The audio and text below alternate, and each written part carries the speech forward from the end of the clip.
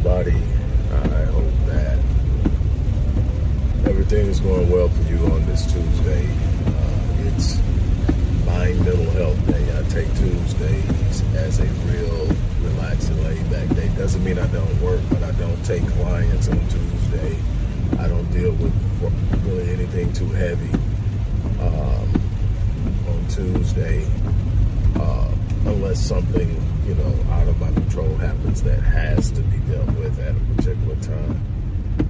But anyway, here I am, and I want to talk to you about something that I've been immensely passionate about for decades now, and I keep talking about it, and we keep casually engaging it. And normally in life, what I've learned, and just like Les Brown says, I said it a little differently, but basically, when you move casually through life, you normally end up a casualty. When you address issues that impact you in a casual manner, you normally become a casualty of the people who take it serious, of the people who are benefiting from your demise or your lackadaisical approach. And I want to talk to you about that. Before and this is directly with the feminization of the black male image. But real briefly, I want to really push you guys to support the work we're doing. We have just kicked off a very powerful research campaign that deals with mental health in the black community, predominantly men, but women as well, and its impact on the homeless population, its impact specifically on the black population and the homeless population. And it's about, the goal of the research is to develop and accumulate enough data to present to local, state, and federal legislators to change policies and statutes surrounding mental health so that adult males can get the help they need, because there's a huge gap there, and I deal with a lot of it because it comes to me, and trying to find sources and resources and get the people the help they need there's so many blockages, there's so many gaps, and it can be addressed at a state level, it can be addressed at a social level, but we also need to be aware of it. And this is going to be a heavy undertaking, but I'm going to be presenting my findings, hopefully within a year,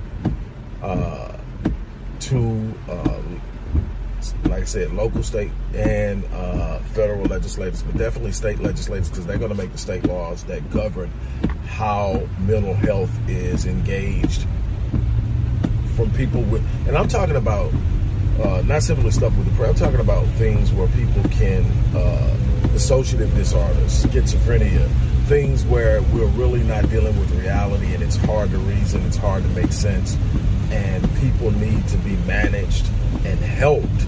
Because what happens is, with that population heavily, especially the men, what happens in it with that is they normally end up either homeless or in prison. And I want to curtail that. I want to come up with solutions. I've done a lot of work in the area. I have a lot of clientele that come to me. But when you start dealing with that population, you really and truly need basically a vertical sphere of intervention where we can deal with them on every level, because it's not just about what they're thinking, it's how they're processing, it's their neurobiology, it's their body chemistry, it's so many other things that have to come into play, and we need the resources, we need the access, and they need access. And there are so many blockages to that now. At this particular point in time, a person that's suffering from a mental health crisis has to either harm someone else or harm themselves before they have access to the help they need. And we need to change that.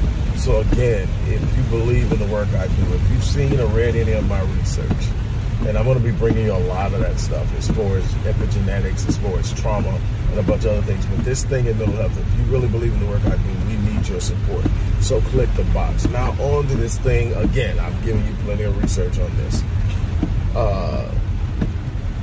The push and the agenda to feminize the black male image. And let me define what I mean when I say feminize the black male image. I'm not talking about homosexuality.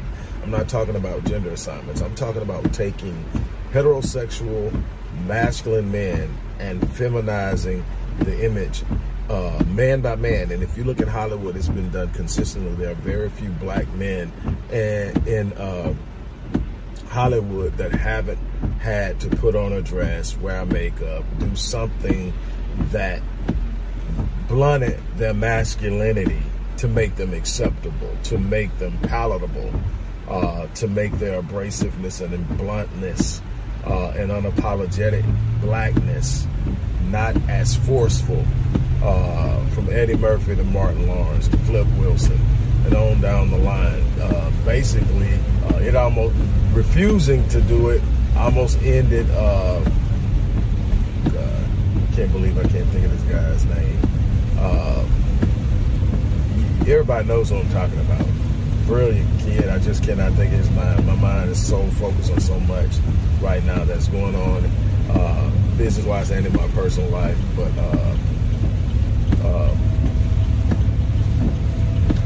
God, it'll come to me when I'm not thinking about it. But anyway, he basically refused to put on a dress. It almost ended his career. Dave Chappelle almost ended his entire career because he refused to put on one. Maybe there are a few others that didn't do it. You know, they got Will right out the gate with 6 degrees of separation. And, you know, there's so many more. I haven't ever seen Denzel in one. I haven't ever seen Larry Fishburne or Samuel L. Jackson. Not saying it didn't happen. I haven't seen it.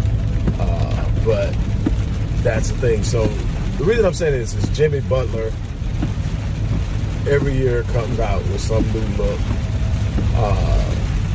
that starts the season, that marks some change in his life. And so he comes out with his hair straightened, the braids out, his hair straightened, and his piercings in his nose and his lips and everything else, and his fingernails painted black and everything like that. And I know a lot of people, because this is what we do, that's just him expressing himself. That's just him doing this, doing that. It's just for entertainment and fun. The thing is, there are literally millions of kids who look up to these guys, unfortunately, as role models. Something else we need to work on immensely and intensely, and that is changing who our kids look up to. Not that in and of itself it's something wrong with athletes, but celebrity alone, running the 40 and 4.2, having a 45-inch vertical doesn't qualify you as a good man. You know, being able to spit lyrics that are mad crazy doesn't qualify you to be a good man. We're having that conversation yesterday about, you know, KRS-One and his intent on defending Africa Bambaataa and the molestation of countless dozens of young black males while they were minors. And so what we need is men in our community who represent manhood, who may be athletes, may be celebrities, but also could be doctors, could be lawyers, could be electricians, mechanics, could be bus drivers, could be men who step up every day and do what it takes to hold down their family, hold down their community, and all of that. All is what we need, but what we cannot have is the media using an instance like this to feminize the image of black men. And if you ever notice, I've always said the feminization of the black male image. We're not talking about emasculation. That's a whole nother game. That game is being played as well. We're talking about the feminization. In other words, the removal of the masculine presentation, the removal of the bravado. That's why so many people are hot and bothered about Deion, because Deion is what? Unapologetic about who he is. He's not trying to sit around and apologize for who he is. He's very upfront, and they don't like that. They want you to say yes, sir. They want you to be happy that you have a position. They want you to be a Stephen A. Smith. They want you to be a Jason Whitlock. They want you to be a Steve Harvey. They want you to be the kind that says, thank you so much for letting me have this place. I promise I'm not going to start any trouble. I promise I'm not going to do anything to upset the situation. Let me do it. I promise I'll toe the line. That's what they want.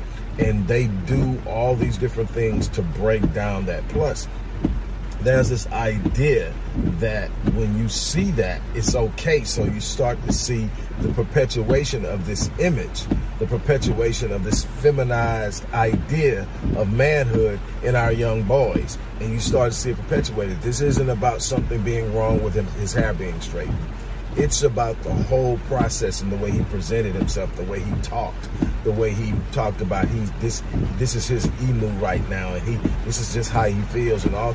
You can have your moments, you can do all that, you can be eccentric as hell, but you got to understand what it means. And when you step onto platforms, again, I'm not for making celebrities our role models for manhood. But if they're going to be that, they need to be held to a code. They need to be held to a standard. They need to be called out when they're doing stuff like that. And it needs to be brought front and center that that's not what we're looking at. That's not who we're going to be. And I understand that manhood is more than just what we present on the outside. Manhood is the standing up and doing and carrying out and executing the responsibilities of manhood. And so I get that. And that's the challenge. But what we've got to understand is the power of the image. I've been talking about that. I've taught about it. I've written about it. I've lectured on it. Propaganda is used to set the state, write the narrative, create the illusion. And what we have to be willing to do is be aware of the fact that that's happening and intercept it when it isn't the narrative and the message that we want to send. And so I'm going to leave it at that. Again, if you believe in the work I'm doing, if you want to support this push, that's so imperative, man. I'm going to get you the numbers on how bad the homeless population is, how much of it is directly related to mental health, and how much of it is our black men. Again, it's infecting the entire population, but you can see the changes as you move from black, Hispanic, whites, and Asians.